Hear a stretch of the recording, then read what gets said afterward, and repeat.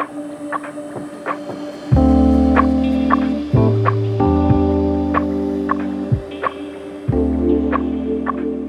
listeners, welcome back to the final episode of the Summer of Love series on the Unassuming Collective podcast.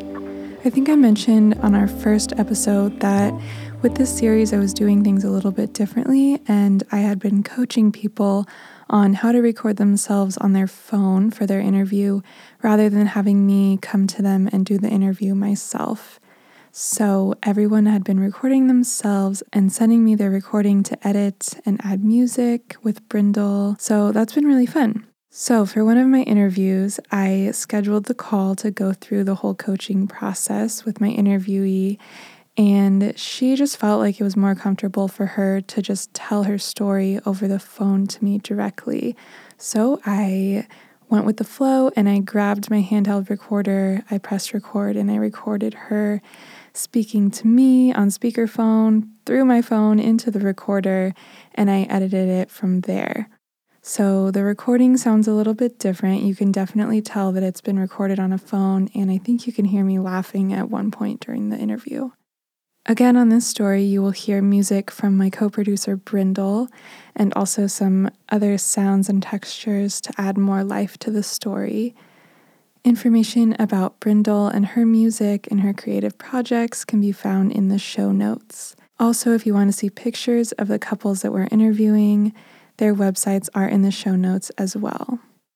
I hope that you've enjoyed this series and enjoyed hearing about some love stories during this summer. I hope that these stories inspired you, made you smile, made you feel good, and I'm looking forward to sharing more creative projects with you. Thank you for being one of my listeners. Our final story for the Summer of Love series is from Arlene and Ed in Los Alamitos, California. Enjoy. On October 31st, 1974, I went to my friend's house as usual, and it was Friday night, went and had a drink, and I said I was going to a party, and I was dressed up as a cheerleader. My cousin Joyce was a cheerleader at La Salle, so I wore her outfit. And I went with my sister and some friends, and we drove to Garden Grove and went to a party. And I noticed during the party that there was all these young people around listening to a guy talk. And he had just come back from Europe, and this was during the time of the Vietnam War. And he was saying that he was stationed in the army in Germany.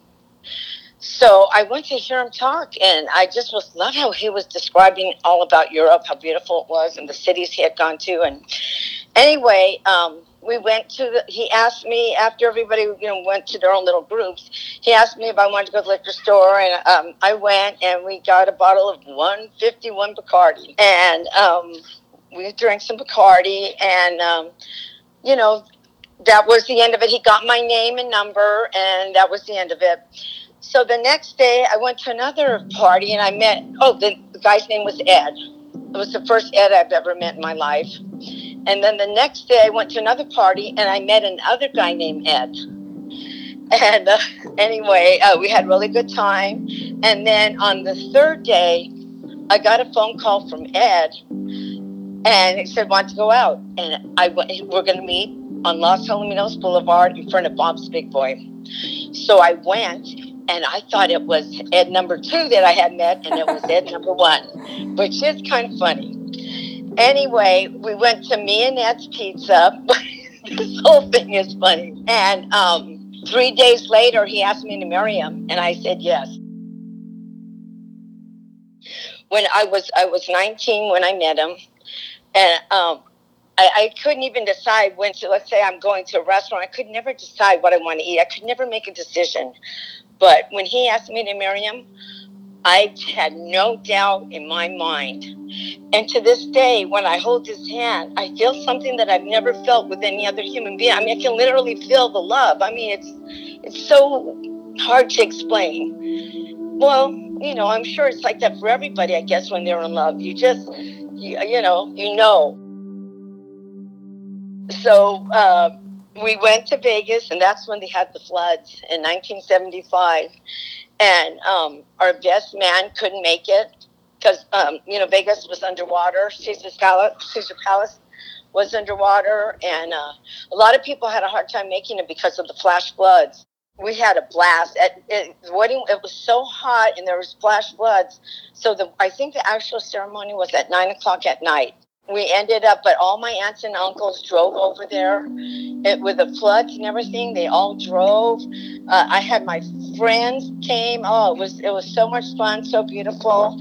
Ed won, of course. Ed's very lucky. He won. I remember he won $100. We got married on the 5th of July, 1975, and this next 5th of July we'll be married 45 years. It was just meant to be. It was just, yeah. I literally the first year was like walking on, that song, Walking on Sunshine. I was like so happy. I'm sure I irritated everybody to no end. We've had so much fun. We have so many family members who we love and so many friends who we love. It's been a very blessed life.